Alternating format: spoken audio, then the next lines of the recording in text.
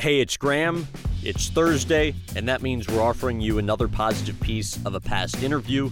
Each week, our team digs through the archives to find our strongest feel-good stories to present to you in podcast form. This week, Annika Sorenstam. What was the moment for you where you realized you were ready to move on? Yeah, I think it was between 07 and 08. The winter time when, I would always take some weeks off, and I would always, recharge my batteries. I would start thinking about the year, goals would naturally pop up. And that year, the goals didn't naturally pop up.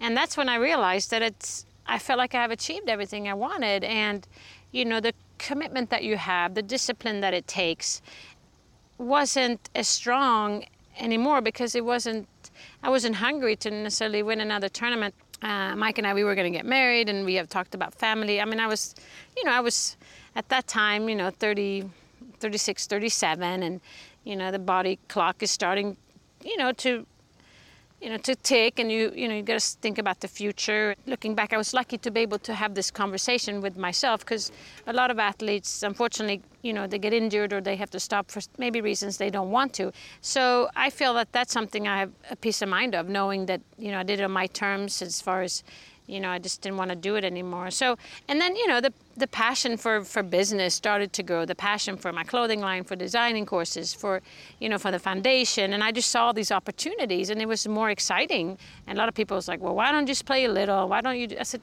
there's no such thing as a little. I do either 0 or I do it 150%. I'm still competitive. I'm still, hardworking. I'm still dedicated. Those feelings don't go away. It's just, you kind of channel them into different things. And, in my case, it's a new adventure, a new chapter in my life, and it's okay to put your energy and, skills somewhere else. I know with your new position, it creates some scheduling challenges in terms of playing in the Women's Senior Open this summer. How do you think that all unfolds?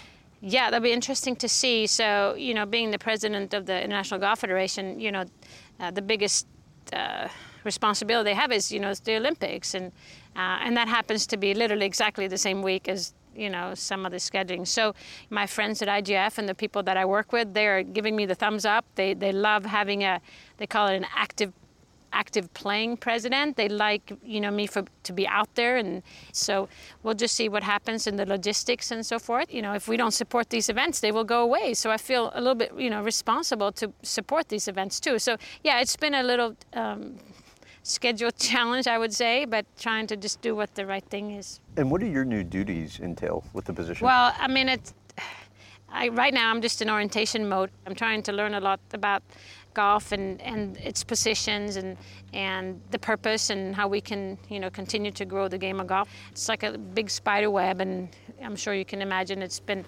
very political, and then it's very international, and it's it's a complicated thing, but I find it very fascinating. I've always been interested in the Olympics, and as a young girl, I thought it would be cool to represent your country. At the time, I played tennis, and at that time they didn't have golf. So, and then when they did golf, then I was too old. So, but now I can somehow be part of it a little bit more, and be able to make sure that golf is represented in the right way. That's it for now, but if you're hungry for more in-depth with Graham Bensinger interviews, head over to youtube.com/Graham Bensinger. You can dive into our deep library, which includes more than 2,000 clips spanning 12 plus years. Thanks again for listening.